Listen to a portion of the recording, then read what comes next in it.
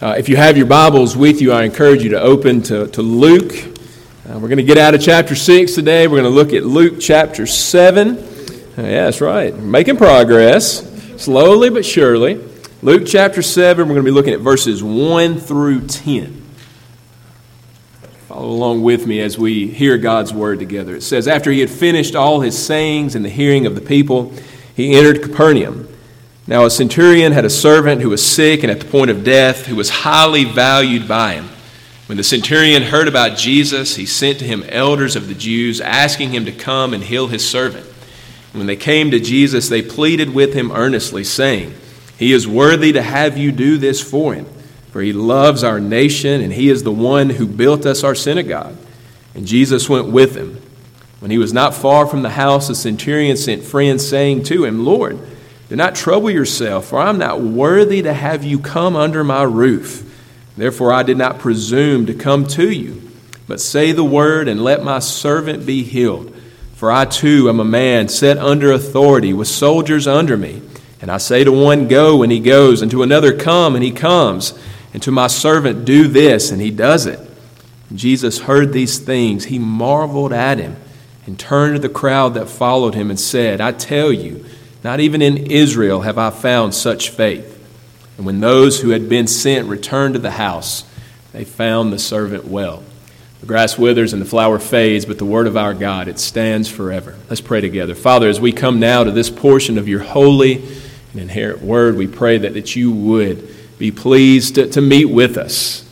Father, we see in this passage the power of a word spoken by Jesus. And now we get to consider those words. And so we pray that same power who healed this servant would be at work among us now, teaching us, saving us, convicting us, drawing us closer to Jesus. We ask these things in his name. Amen. Such great faith. Well, I have found over the course of the past 9 years or so that any trip with New Albany Presbyterian Youth Group, whether it's to Bon Clarkin, whether it's to Pickwick, whether it's to Walmart, no matter where it may be, it is always an adventure.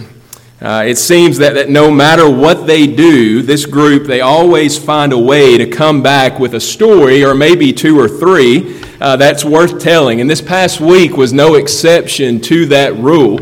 There's actually 2 or 3 stories that you will probably hear over the course of time, but there was one in particular that stood out. Our theme of the week, of the trip, was putting on the full armor of God. And so each day we would have 2 lessons that looked at a particular element that Paul speaks about there in Ephesians 6. And so we would talk about the belt of truth and the breastplate of righteousness and the shield of faith and so on. Y'all know all of those elements. And any time that you're teaching a group like that, you want to find an example, kind of an illustration that is powerful and meaningful, that really drives the point home that you're trying to get.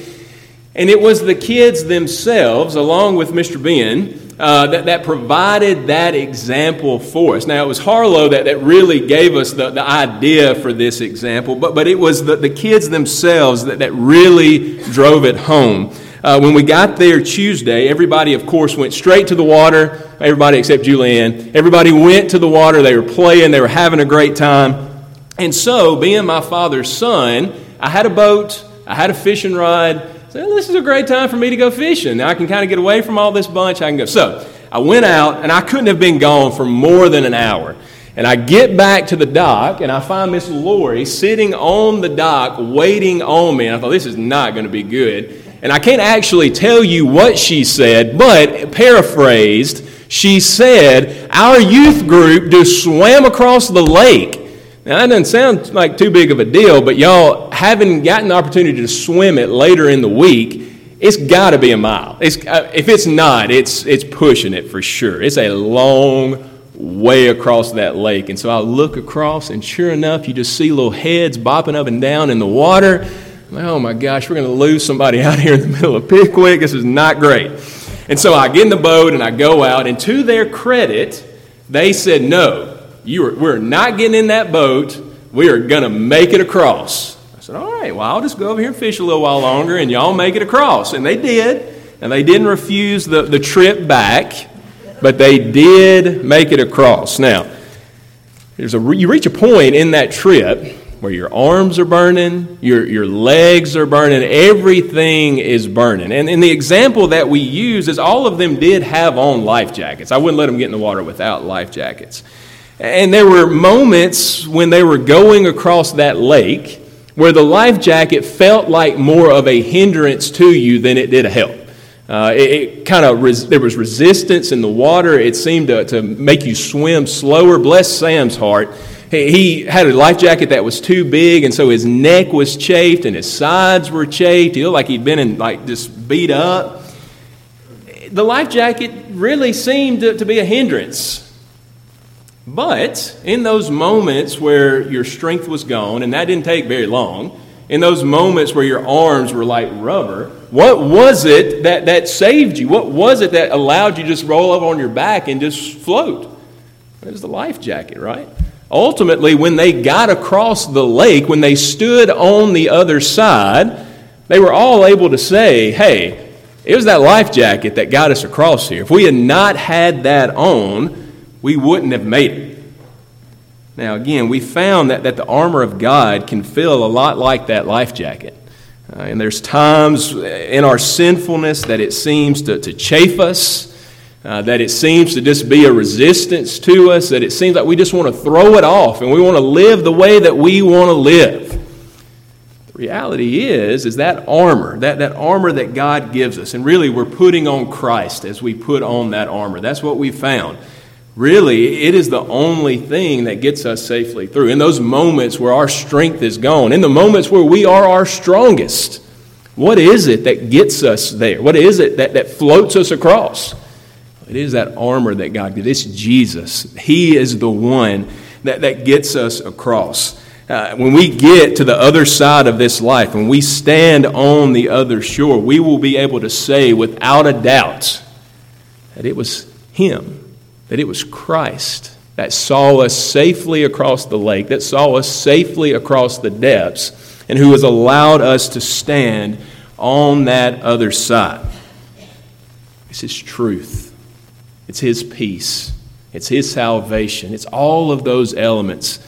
And relevant for us today, it's His faith. It's the faith that He gives us that gets us across to the other side. Here in this story that we see in Luke 7, there is a point to that story. I'm not just telling you a fun story. There is a point. Here in Luke 7, we see in full array, on full display, the truth that faith is what gets us across. Here in this centurion, we see a marvelous, such a great faith. Now, having recorded for us there in Luke 6, Jesus' Sermon on the Plain, he now transitions to Jesus' time in Capernaum. And initially, it may seem like this is just the next thing in line, right? This is next kind of a chronological event in Jesus' life, and so Luke is just recording it. But I don't think that's true. Remember all that we covered there in Luke chapter 6. Remember all of the challenges he gave us to love your enemy, to be kind, to stand on a firm foundation even when the storms of life come. Because I would submit to you that here in this Roman soldier, here in this Gentile, you see those things on display. That Luke gives us this story. Certainly the Holy Spirit gives us this story as to display to us all that Jesus has been teaching. And so here this morning, we're going to see a seemingly hopeless situation. The storms of life have come. They've broken against the house. We're going to see a question of worthiness. We're going to see that love, that kindness, that humility. We're going to see that even this Roman soldier understands that all of that is not enough to get him safely home. We're going to see a marvelous faith. He doesn't cling to his righteousness, but he rests in Christ alone. And we're going to see an all-powerful, compassionate Savior. We're We're going to see a Lord. We're going to see Jesus speak a word and transform a man's life. And friends, that's what he does for us. He speaks a word, and he can transform our situations. He can transform our hearts. He transforms us by the power of his word. Here in this Roman soldier, we find not just a nice story to consider and emulate, but we find the dreadful reality of sin, the dreadful reality of its consequences, but we also find the only hope to redeem us, the only hope that will see us safely across and will get us home with him. And so quickly, with the time that we have left, let's look at this together. First, I want you to notice here a seemingly hopeless situation. A seemingly hopeless situation. And you see this really from two different perspectives. First, you see it in the condition of the centurion's servant. It says there in verse 1, after he had finished all of his sayings, he went into Capernaum. And then in verse 2, now a centurion had a servant who was sick and at the point of death. Though he was beloved by this man who has a certain amount of power in the world, though he was cared for dearly by his master, this man, this servant, he faces the reality that all face after Genesis 3, right? He faces the reality of the consequences of sin. He faces death. You know, someone once said that death is the great equalizer, and there's a truth in that. No matter who you are, no matter what you've done in this life, no matter how much you've earned, no matter how much stuff you've accumulated, death is the reality. Unless the Lord returns, we will all face death. I read an article the other day on my phone. The headline was, "Can Science Defeat Death?" And I think the idea behind the article was that some scientist somewhere thinks he has made it where humans can live to be 120 years old. Now, that's great, I guess. I don't know what kind of quality of life you have in that, but I guess that's fine. But here's the question. What happens after those 120 years? Death still comes, right? It's still there. It's one thing to extend life, but it's a whole nother thing to make it eternal, to make death not come at all. And the reality is for most of us is that when death comes, that there's a hopelessness that we feel. Think about Naaman in 2 Kings chapter 5. He has this leprosy he can't get rid of, and he's so hopeless he's even willing to go to Israel, to go to Elisha and try to find a cure. Think about the leper that we've already seen in Luke's gospel. How desperate he is to find a cure because death is all that waits him. Well, this servant, he knows something about that desperate need. So we see it from his perspective, but we also see it from the perspective of the centurion himself, right? I think all of us have at some point, or we will, sit at the bedside of someone that we love dearly. Someone who is close to us, whether it's cancer that they face, whether it's COVID that they face, whether it's whatever it is, death that they face. And it's one of the hardest places in this life to be, right? There's a hopelessness we feel when we watch those that we care about waste away. There's a hopelessness that we feel when those that we love most are at death's door, and there is nothing that we can do about it. This centurion, he must feel that now. You see it in the desperateness of even going to the Jews to begin with, of going to Jesus. He's desperate for something, for anything, for any hope. Now, friends, before we move on from this point, I wonder now, even now, do you feel the desperate need? Do you feel the gravity of sin and of death? We cover it up with a whole lot of things, a whole lot of fun stuff. But the truth is it is always there. We cannot run from it. Nobody's run from it yet, and we can't either. Do we feel the desperate need that we have as we face the sure reality of sin's consequences. Well, that brings us to our second point. In the midst of all of this, the centurion, somehow he hears about Jesus. Maybe he's heard about the miracles he's worked. Maybe he's heard some of his teachings. But he hears about Jesus and he decides to take a flyer, to take a chance with this prophet of Israel. And so he sends this group of elders out to kind of see if there's a chance that Jesus would come. And what we find here, secondly, is a question of worthiness. What we've seen first there, what did we see? I have to go back and look. We saw seemingly hopeless situations, and secondly, we see a question of worthiness. I want you to notice how these elders speak about the centurion. They show up, and it's almost like they're there to plead his case, right? They're almost there to say, hey, this man, he's done a lot of really good things. He loves our nation. He's shown kindness to God's people. Not only that, but he has given money, he has given time and effort to build our synagogue. So not only does he love God's people, but he has allowed God's people to worship. He has given them the ability to worship in the way that they were called to worship. And so in their eyes, these Jewish elders, based on the things that he had done, based on his merit, they go to Jesus and they say, and this is the part that sticks with us.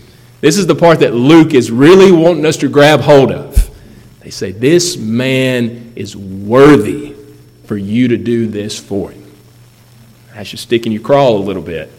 He says, this man is worthy because he has done all of these great things.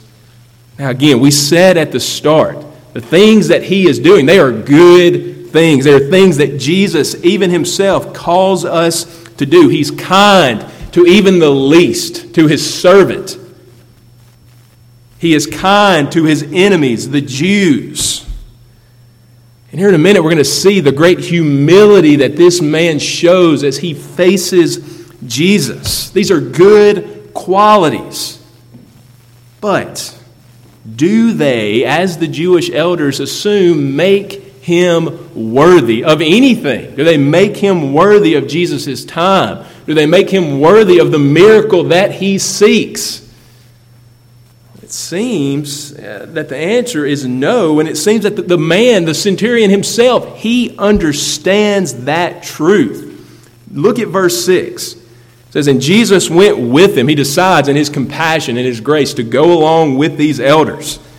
But as he's going along the way, not far from the house, the centurion, he sent friends saying to them, Lord, do not trouble yourself. And here it is again, for I am not worthy to have you come under my roof. The Jews, they saw the merit of the man. They saw his good deeds. They saw his good works. And they said, hey, he's worthy of this. But this centurion, he looked at his own heart. He looked at himself. And more importantly, he saw Jesus. He heard about Jesus and he said, no, I'm not worthy. I'm not worthy to have this man come to me, to do this for me, to even come under my roof. Somehow he gets it. The Spirit gives him the understanding. All of his power, all of his kindness, all of his giving, all of the love that he has shown to this servant, to the Jews, it's not enough. It's not enough to be worthy in the sight of this Savior, to have him come and do this great thing. By the grace of God, this man is able to see himself for who he truly is. He's able to see it in light of Jesus' holiness. And again, he understands that he is unworthy. Now again, let's pause. And let me ask, how do you view yourself today? Yes, we know that we can't earn our salvation. Yes, we know that Christ is the only one who is holy, the only one who is worthy. But friends, functionally, I find in my own life that too often I act a whole lot like the Jewish elders. I look out at people and I say, oh yeah, they're a pretty good person. They must be a Christian. I look at their deeds, and look, it is by deeds that we know a person's heart. We already read that. But we assume much just by looking at the outside. And the truth is we need to have a real understanding in our hearts of who we are. Like that publican, too often we say, Lord, thank you that I am not like these people out here. Thank you that I'm not like sinners. Thank you that I'm not like the world. Surely you will bless me because I'm not like those folks out there. That is so often the attitude of our hearts. I love what Philip Ryken says. He says this attitude towards ourselves, this understanding the true nature of our hearts. He says this is not poisonous pessimism, but it's a healthy realism that helps us breathe the fresh air of the gospel. I like that. Knowing who we are, seeing the reality of our sin, it helps us breathe the fresh air of the gospel. Why?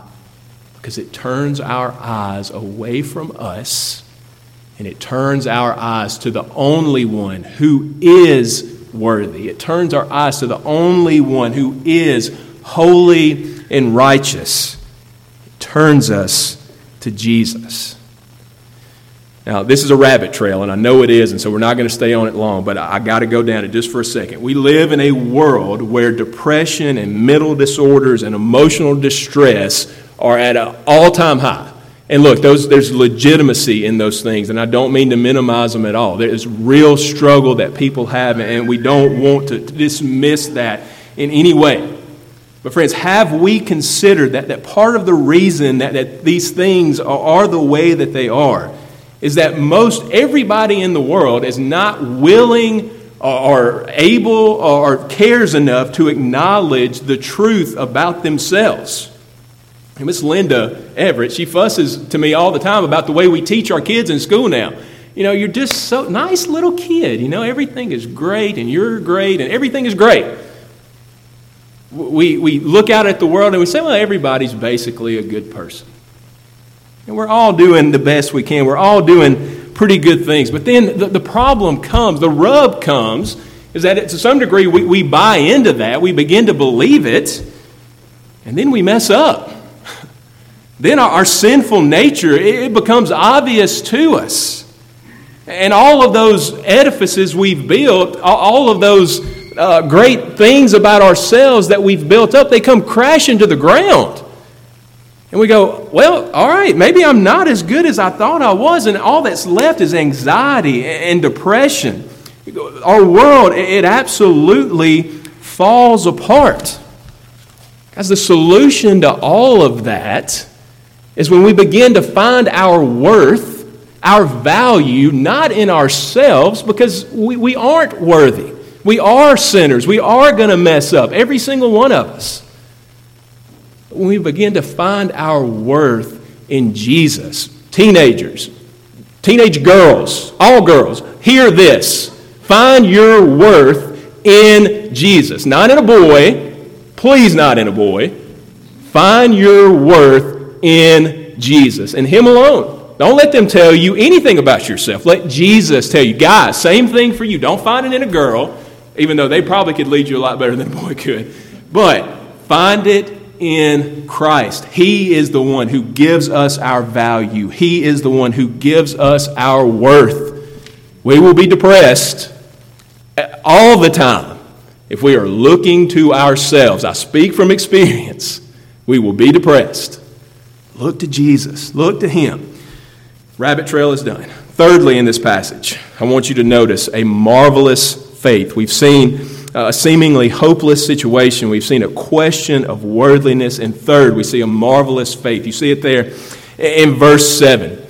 The centurion sends to Jesus and he says, just say the word. Just say the word, and this man will be healed. That's great faith. It's great enough faith that even Jesus marvels at it. And He only marvels twice in the Gospels. Once is at the lack of faith of Israel, and here at the faith of this pagan man. This man understands authority. He understands power. That's the example that he gives, right? He's a soldier. And he says, I have people over me who have power, and I have people under me, and I have power over them. And when I speak, they do what I say. And when my superiors speak, I do what they say. And in Jesus, he sees power. He sees power over the spiritual world. He sees power over sickness and death. And so he says, just speak the word. Just speak the word, and it will flee. Friends, what an amazing, amazing faith. From a Gentile no less.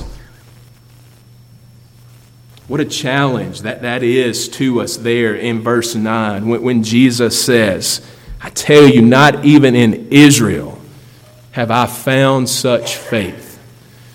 What a challenge this is to all of us who have grown up in church. What a challenge this is to all of us who come here week after week. Are we looking by faith to Christ? Are we trusting in his power, in his authority? Are we able to acknowledge our desperate need? Have we, like this slave, received the healing that only he can give? A healing that comes through the power of his word, a spoken word, one word. We know it. Friends, are you resting in the worthiness of Christ, in him alone today? It is the only cure for the hopelessness that we began this with. On the top of your verse page there, we talked about this verse this week, and I told the kids it's become one of my favorite verses in all of Scripture. Hebrews 11:1. You know it well. Now faith is the assurance of things hoped for. It's the conviction of things not seen. Friends, by faith, all that Jesus has said to us, all that we find here in his word, it becomes more real than all of the things we face out in the world. It becomes more real than what we feel about ourselves. It becomes more real than anything we'll experience. And it's not a passing hope. It's not a shot in the dark. But it is assurance. It is conviction. I love that. It's something that we can rest in and stand on and know that if we are resting and standing in it, we will not be moved. Not because we are strong, but because he will not allow us to be moved.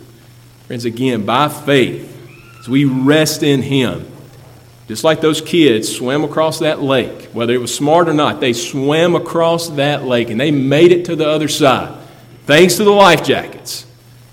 If we are resting in Jesus, we can be sure that we will make it to the other side because he will not allow us to slip. He will not allow us to sink, and he will get us all the way across.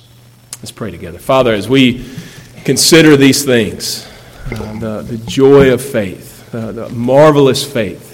This man displays the life that he had lived. He doesn't look to his worthiness, even though the things that he was doing were good things, things that you call us to do. He didn't rest his hat on that.